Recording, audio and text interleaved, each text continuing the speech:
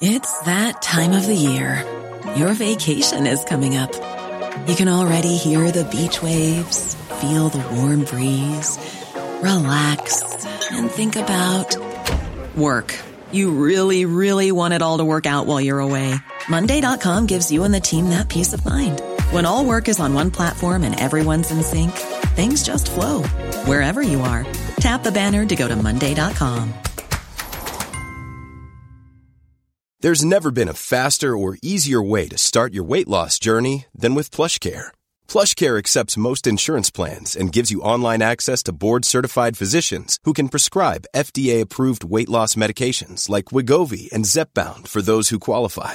Take charge of your health and speak with a board-certified physician about a weight loss plan that's right for you. Get started today at plushcare.com/weight loss. That's plushcare.com/weight loss. plushcare.com/weight loss. What could we possibly be doing wrong? We're putting more and more resources, more and more teachers. Like, what do you want from us? We've given you everything you want, teachers.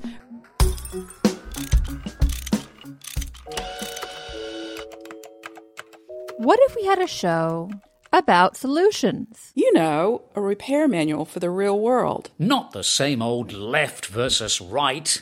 I am right, and you are wrong. Boring. Yeah, something new. Yeah, something new. How to make the world a better place. Yeah. How do we fix it? How do we fix it? So, Jim, it's that time of year. It sure is. Back to school, when parents are worried not only about their kids and whether they got the right stuff for the first day of school, but also their teachers. Will they get stuck with a teacher who they think is just not the right person for their child? Well, this one's personal for me because, as you know, my wife was a middle school math teacher in the South Bronx for many years. And the problems we have in education are so far-reaching. They run so deep. We've invested an enormous amount in improving our schools, and yet we've seen barely any improvement, just very modest improvement in outcomes. Yeah, and also there's a lot of concern about the quality of teaching. There have been several times where I felt that my kids really were not with the right person. So we're going to talk today about teaching and how to improve the quality of teaching. And our guest is Elizabeth Green. She's the author of Building a Better Teacher, How Teaching Works and How to Teach It to Everyone. And she has a really interesting background. She's a journalist, and she studied teaching here in the U.S., but also spent a lot of time in Japan looking at some of their methods. So welcome to our show, Elizabeth. And my first question, should we just fire bad teachers? I think that people who reach the conclusion that the problem with education is that we haven't fired enough bad teachers, they reach it by drawing a number of rational conclusions, which are supported by data. We've poured more and more money into the education system over time. I mean, doubling. It's like now billions of dollars that we're spending on public schools in this country. And what have we gotten out of that investment? Not much, right? Our schools are getting marginally better, but nothing close to the increase in investment. So what should parents be looking for when they go to back to school night? Yeah, so as a layperson thinking about this question, well, is my kid's teacher good or bad? And we're looking for how charismatic are they? How interesting are they? Are they jumping around a lot? Are they silent and boring? That's not what we should be asking. We have to ask, what kind of preparation does this teacher have before and ongoing to help solve these minute-by-minute problems of how to help that boy and all the kids in this class understand this particular concept? So it's important to look at this from the teacher's perspective, not just from our perspective as parents. Yeah, and then we also have to look through the eyes of the kids. So good questions to ask are not, do you think your teacher is good or bad? Do you like him or not? But what did you do today in class? What did you think about? What were you struggling with? What did you learn? So you talk a lot about this myth of the natural teacher, and I full disclosure here, I'm pretty biased on this topic because my wife was a longtime middle school teacher, math teacher, as a matter of fact. And I saw this a lot in following these debates about education, that people would be talking about how do we bring in these sort of naturally gifted teachers, and not about what you're talking about is given a diverse range of people who are going to be teachers, can everybody get better at this? Is there a myth of the natural born teacher? I mean, is that widespread? I think there is, and it's both the way we act as parents and the assumptions we make, and also the way we act as a public that's trying to get better schools. So as parents, we think, I have to lobby to get my kid into the best teacher's classroom, not I want to find a school or a school district that treats teachers like professionals who have specialized knowledge that they need to continuously improve on in order to tackle this job. Similarly, the policymakers and the public are often talking about how can we make teachers more accountable for their results, as if all we need to do is tell them that their job is to help kids learn, and then they'll somehow act. But that idea falls prey to this myth, because the assumption is if you can just identify the people who are born to do it, they will respond to incentives, and then we can fire the others. But the reality is nobody's born to do it. And instead, you say there's a crisis in the way we deal with teaching as a craft, that the craft of teaching is not emphasized as much as it should be. Yeah, we have to reframe the problem. The problem is not that we have too little accountability, that we haven't asked teachers to do their jobs well. The problem is not that teachers don't have the professional autonomy to do a great job, which is the counter argument that, teachers unions often say, oh, we just need more space to do what we already know to do. No, the problem is that teaching is a craft that has not been treated as a craft. And so we have to find ways to make sure teachers have opportunities to learn on the job. And they're not getting those opportunities now. They have to actually fight the system to get those opportunities. A lot of reforms have been tried. They continue to be tried. There's a sense that there's resistance to it. Some of it maybe comes from teachers. Some of it maybe comes from administrators. Where do you see the pushback coming on reform ideas? This is another one of those mysteries that for years as an education journalist, I couldn't really crack, and that I think would lead a rational person to conclude teachers just must not care about student learning. But as I came to understand more, I was like, I understand where teachers are coming from in their knee-jerk resistance to every new idea. And where they're coming from is, think of the number of places that send them a new idea every, not just year, but every month there's a new idea. There's this great educator named Lovely Billups who used to go around the country talking to teachers through the teachers union. And she said that we all have a motto. It's, this too shall pass.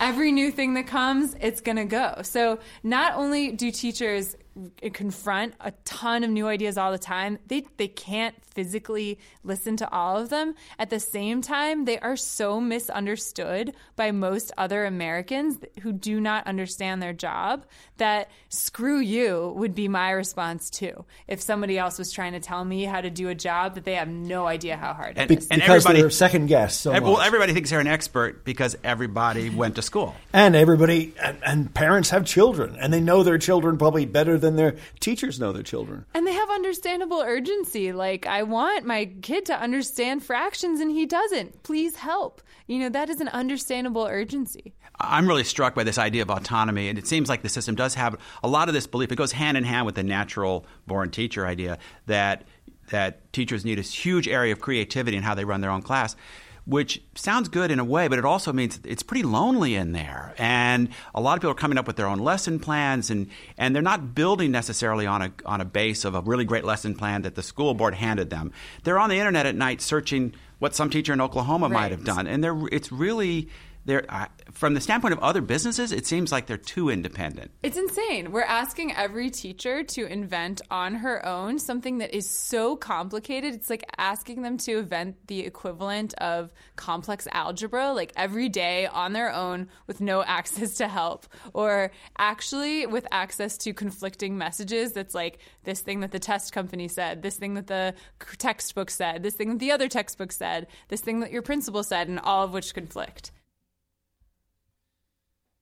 You're listening to How Do We Fix It? I'm Richard Davies. And I'm Jim Meigs. And Elizabeth Green is joining us, and I'm fascinated by the title of your book, which is Building a Better Teacher. It's not natural-born teachers. Yes. Yeah. I think every teacher who gets excellent does it by deliberately finding the opportunities to learn. Like, okay, how do I teach the concept of rate to fifth graders? What do I do in the moment to make sure that this one boy is going to be able to participate in class in a productive way that will help him learn and everyone else learn at the same time? Tell us about Akiko Takahashi. Hope I got that right. Yes. A Japanese teacher who you met, who was inspired by great American ideas, taught them in Japan with a considerable amount of success, but was shocked when he came to the U.S. What kind of things was he teaching that he learned from American education reformers? So one of the things about our country is that we are one of the world's best producers of education ideas, but we're some of the worst implementers of those ideas. So Akihiko Takahashi is a teacher who entered the profession in Japan at a time of change for especially math teaching in Japan. Teachers were starting to think about how can we help students better understand the math so that we're not just assigning them a bunch of problems to practice, but actually getting them to think. And these teachers were inspired by American educators who they would read these documents that came from the U.S. describing a whole different way, much more exciting way to teach math in which students were really engaged in the ideas and debating and really understanding them. So these teachers in Japan, they start building on the U.S. ideas and changing everything about their schools. And one day, Akihiko Takahashi, who's been spending his whole career trying to teach more in this new American way, gets the opportunity to move to America, the source of his inspiration for the last 5 years as a teacher. And he goes to America and he finds something that's really stunning to him, which is that nobody in America teaches in the way the American documents described. Nobody. In fact, it looks like exactly the way he was taught as a child in Japanese school. So he has this conundrum and puzzle. And what is the difference exactly? So when I've traveled to Japanese schools, what I could see happening in math classrooms is instead of starting out each lesson with the teacher at the board saying, today we're going to learn about decimals, or today we're going to learn the formula for solving the area of a triangle, the teacher would instead put on the board a problem, a really engaging problem. In fact, I would sit in on second grade, third grade lessons, and I myself would be learning math and very stimulated because I was like, oh my God, I don't know how to solve this problem. And so the students spend the first part of the lesson struggling through the problem. They work alone and then they start talking to each other and they're very excited and active. And then at that point in the class, the teacher is weaving through the desks and watching what are students thinking? What are they struggling with? What are they learning? She identifies several different methods the students have come up with. Then the students share those methods with their peers. They put them on the board. They say, here's one way to solve the area. Here's another. Here's another. And by the end, they get to the formula for how to find the area of a triangle. And they've done it because they almost invented this formula themselves. They actually understand it. So this is a lively space. It's an incredible aha moment. Students are debating one another. They're saying, this is Akihiko's idea. This is Yoshi's idea. And they're debating each other and comparing. And they get very excited when they finally can say, there's the formula. And those are the results of American reformers' ideas. In your experience, what happens in most math classes here in the U.S.? Unfortunately, in my reporting experience and also larger scale studies that look at multiple classrooms where researchers go in, it's not like that. So when researchers have looked at the different kinds of contributions that students make in classes, Japanese students in math class are much more likely to analyze, to think, to pose a question, an idea. American students are only offering a yes or no. This is the right answer or that's the right answer. It's so funny because my wife observed the exact same thing. And sometimes pressure came from the kids, too. They wanted that simple formula for getting the right answer on the test. And when you try to push them to actually, in a way, derive it for themselves or figure out how you got there so that even years later when they've forgotten the formula, they still can find a way to do the math they need. But the kids also would push back, they because it's sometimes not the easiest path for them, even though it might be more engaging once you're into it, but it's not necessarily initially the easiest path. It's countercultural. It's different than the way we all were taught in school, and it's different from the way we prefer. That's easier to engage in the world. And there's, by the way, nothing wrong with formulas. It's just those can't exist absent a meaningful structure that helps you understand why. Let me push back a little because you have critics, and they have pointed out several things. One of the things they've said is Japan is way more homogenous than the United States, that teachers have more time to be able to train for these things, that parents are more into education than many parents are in this country, that there's no data to prove that this new system of teaching really helps. How do you respond? I think that for sure it's helpful to have an affluent country with a real strong social safety net. For sure, it's essential that teachers have more time in which they can learn about teaching in addition to just teaching students on their own. I mean, in this country, teachers spend an average of 1,000 hours a year in front of students teaching. In countries that outperform us, it's almost half of that. It's like 600 hours a year on average, leaving them that extra 400 hours in which they can learn. So absolutely, we need fundamental restructuring in this country on many fronts if we're going to be successful. But what Japan says is we cannot believe that it's impossible. It is possible. I really like what you're saying about the spirit of change in Japan, but isn't it really hard to compare the Japanese example with this country? Because we are just so much more varied in our income levels, in our ethnic and racial groups in classes, in different communities that have very different attitudes towards raising their children and education. It's true that our country has unique challenges that Japan has fewer of, but that does not mean we can't learn from Japan. So to me, it's as simple as that. I mean, another piece of this, so another country where teaching has been treated really as a craft and the country has invested in changing that treatment is Finland. And in Finland, if you ask the former Minister of Education, Pasi Sahlberg, what was the key change that enabled all of your education reforms to work? And, you know, Finland, as a result of these changes, is now at the top of all of the international tests. So what is the key change? Pasi Sahlberg will say it was electing more women into political office.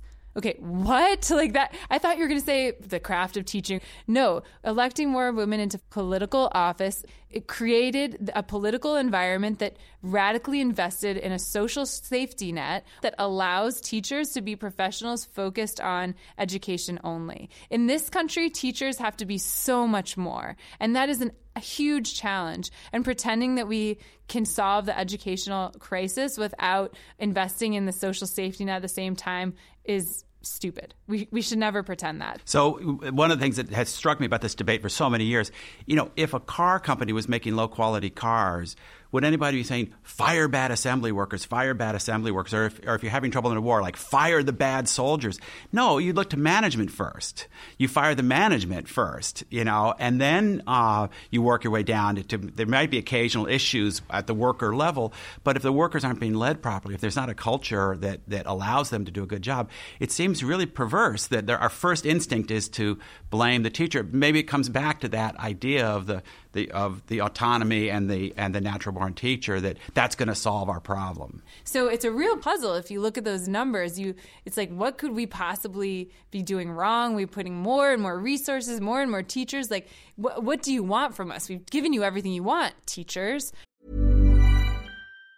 If you thought the only way to get a more defined jawline with natural-looking results was through surgery, think again. Juvederm Volux XC is a non-surgical injectable gel filler that improves moderate to severe loss of jawline definition and can help you achieve natural-looking results with little downtime. Even better, this improved definition lasts up to 1 year with optimal treatment. No maintenance required. Improve jawline definition for a smooth, sculpted look with Juvederm Volux XC. For important safety information and to find a licensed specialist, visit Juvederm.com. That's JUVEDERM.com. Not for people with severe allergic reactions, allergies to lidocaine, or the proteins used in Juvederm. Common side effects include injection site redness, swelling, pain, tenderness, firmness, lumps, bumps, bruising, discoloration, or itching. There's a risk of unintentional injection into a blood vessel, which can cause vision abnormalities, blindness, stroke, temporary scabs, or scarring. Talk to a licensed specialist to find out if it's right for you.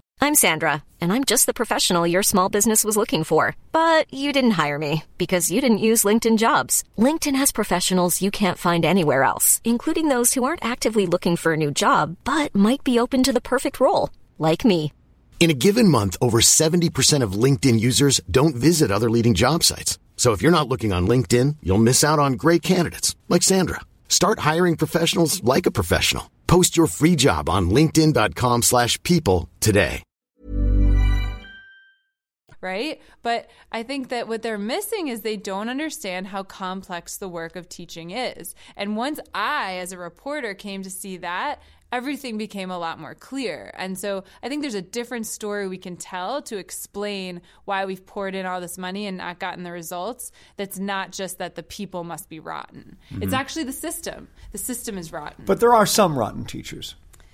There are people. I don't think that every person who's teaching is in the right job for them. Absolutely. And every effective organization has the ability to have a say over who's going to be in the job. So absolutely, that's true. But actually also in professions where people are doing very specialized work, they actually have a lot of access to learning opportunities. And that's a huge part of the investments that effective companies make. I was really struck by your Japanese example.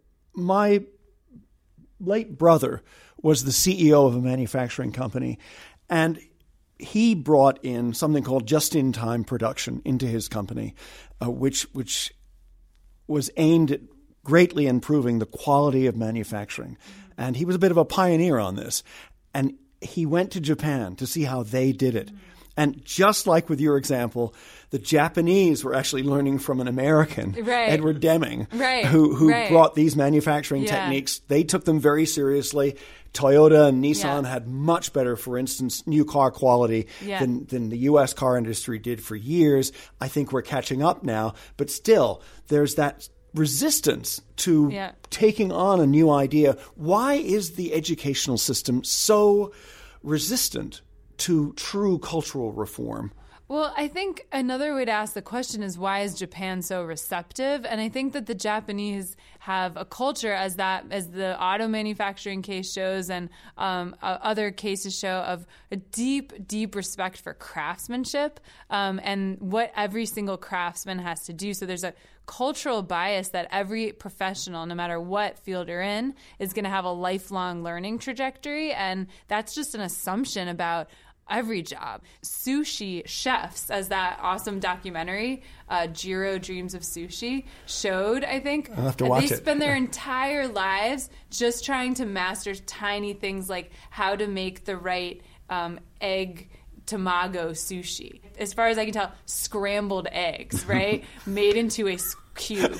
So I think that culture is one that's very receptive to what education certainly needs and how it treats professionals. So let's get into the specifics. I think we've had a really good overview of some of what the issues that we face and the critique.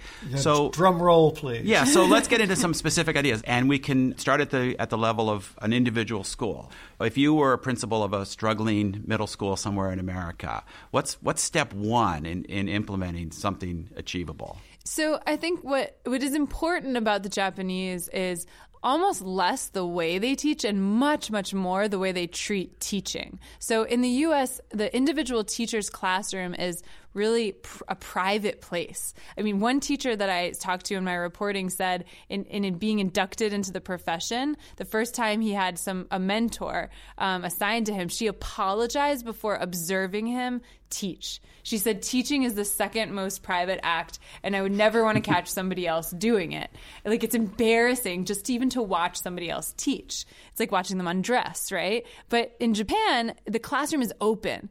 Teachers are constantly coming into one another's classrooms. In fact, there are whole days when teachers will travel across the country just to see teachers teach. Yeah, I've often been struck by how lonely teaching is. Even though there's talk about learning from master teachers, there's very few opportunities to do it in the day, during the day of a typical American school. What about number two? So it's really important to get to number two, because it is not enough just to say, oh, teachers need to collaborate more.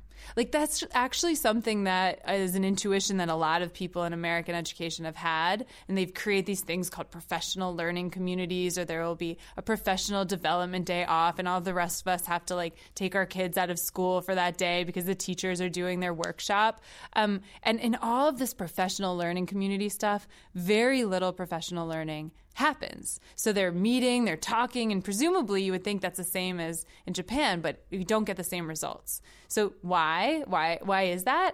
A big problem is there's a lack of common decision about what we should even be teaching in the first place.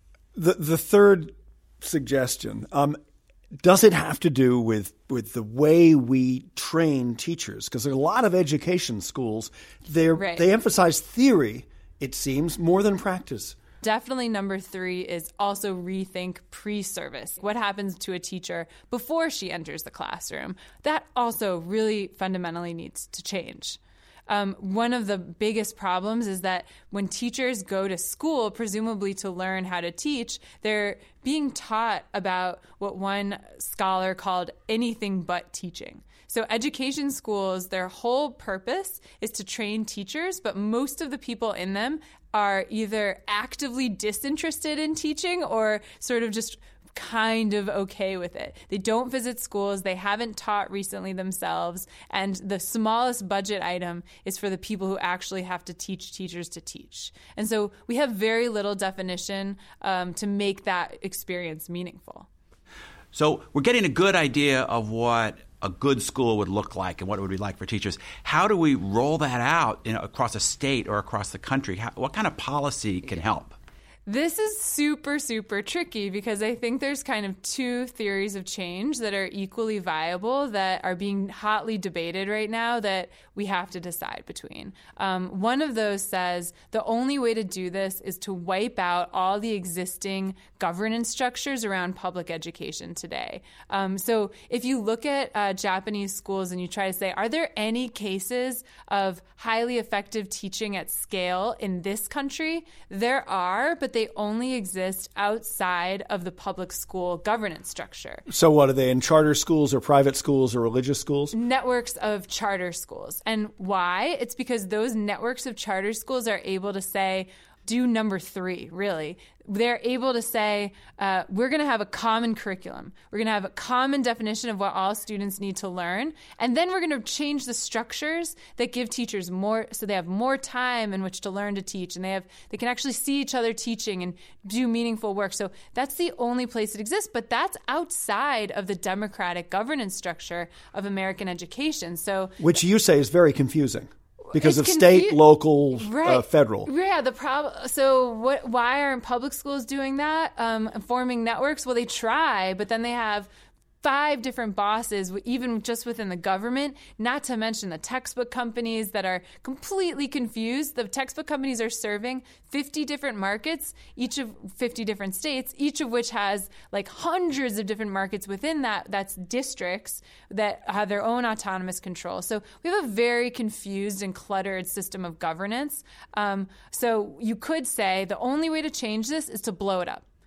Just focus on these charter networks, radically grow them, and that's the only way we'll get change. But a critic of that theory of change would very, very rightly point out, hold on a second, we have this system of governance for a reason. We are a democracy. It might be a little bit messy, but we believe that schools have to serve the people. They shouldn't be governed by private boards that don't report to the public. And in fact, we see the consequences of what can happen when schools do that. Charter schools do not serve as many of the low-income students they seek to serve that are in the same neighborhoods. They serve fewer students with special education needs, with English language learning needs. They're more likely to take measures that we just wouldn't support as a democracy. So the counter argument, the other theory of change that I think is viable is, okay, no, we're not going to blow up the public schools. We're just going to change them from within. And the Common Core standards, they accomplished what we thought was impossible. Even within our fractured governance structure,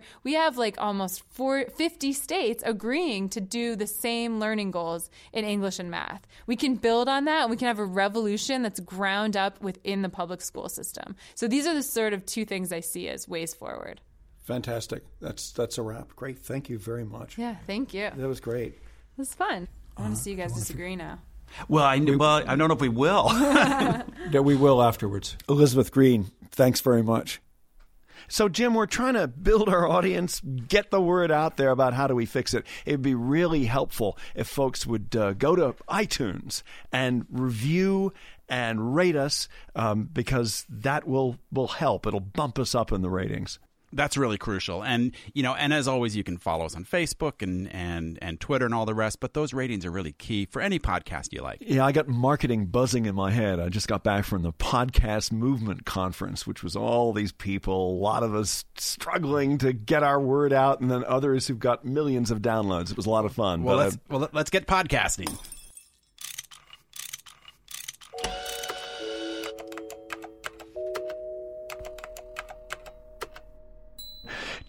Oh, Jim, we are going to disagree. I can feel it. I'm really troubled by one of the things that Elizabeth said, which is the "this too shall pass" refrain that she spoke of when teachers are asked to try new teaching methods. Well, I'm going to come down on the side of the teachers with this. I mean, my sense is teachers have seen so many fads come and go, and these things are so often implemented so poorly. I think that's some of the pushback to Common Core. The Common Core curriculum may actually be quite good, but it seems like it's being rolled out in a really ham-fisted way around the country. No wonder teachers are fed up. But this is supposed to be a learning environment. Our teachers are asking our kids, my kids, your kids, to change, to try something new, to be different. Shouldn't they be open to change themselves? Yeah, of course they should. But let's start with the management first. I feel like we've got so much encrusted kind of backward-looking management. Way too often we're dropping everything on the shoulders of our teachers. Yeah, and that's one of the suggestions that Elizabeth makes. She says that management is really confusing, that states take their cues from all kinds of different sources, whether it's local politicians, whether it's federal, state, city. I mean, it seems as if there's so many bosses out there telling not only teachers but school systems what to do. I think that's really correct. And basically she's arguing that we need more of a consensus about what's supposed to be taught. And I think that confusion extends right down to the classroom level. It's something that could be fixed at every level. The Common Core may be a solution to this to some extent, but also something that could go school by school and town by town. More effort into having a really coherent curriculum so all the teachers are on the same page. So at least they understand what they're... Yeah, and I think she's totally right about that. Yeah, there's one area also I want to push back on, and that's the suggestion she made that perhaps teachers should spend less time in the classroom. And that's like, how are we going to get the money to pay for that? See, I think she's totally right about that. Teaching is way too private. Teachers spend hours and hours by themselves in front of their students. They don't have the time to learn from each other. They don't have the time to collaborate. And they don't have the downtime they need to prepare. It's incredibly trying. It's like being on stage or giving a speech to stand up in front of a bunch of middle schoolers.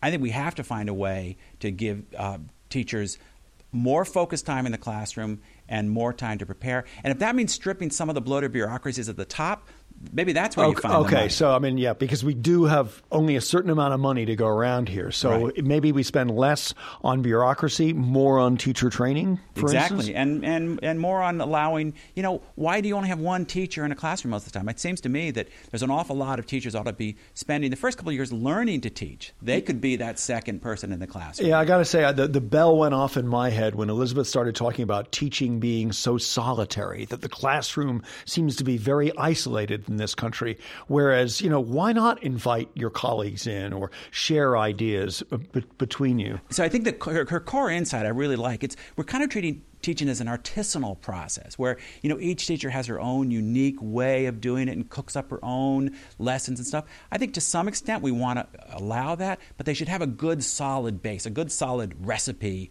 to work from, and good training, maybe more like learning to be an airline pilot. Very intensive training, tons of supervision, but then once you've made it through that, a lot of respect and a certain amount of autonomy for the senior level teacher. I like that idea too, but does it mean that the truly great teachers held back under that system? Because it's like one rule for everybody. No, I think the truly great teacher should be spending a lot of her time training others at that point. Now, another thing I like that Elizabeth talked about was teacher training, that right from the get-go, from the first day that a prospective teacher comes into an education college, that she or he is told the craft of teaching is job one. That this isn't about the theory of education. It's about building better teachers. I think she's quite right about that. I'm not sure I quite know how we fix it, though. I mean, it seems to me that the bureaucracy of the teacher's education is really ingrained. It's not going to be too easy to blow up that system. Somehow we need to perhaps just bypass it to some degree and come up with alternate hands-on ways of training and certifying teachers. Okay.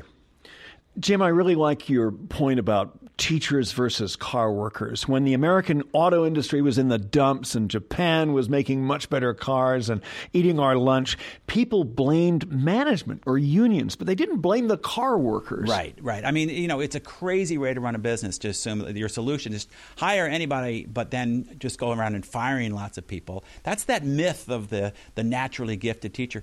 Teaching's a skill that takes a long time to learn. It can be taught.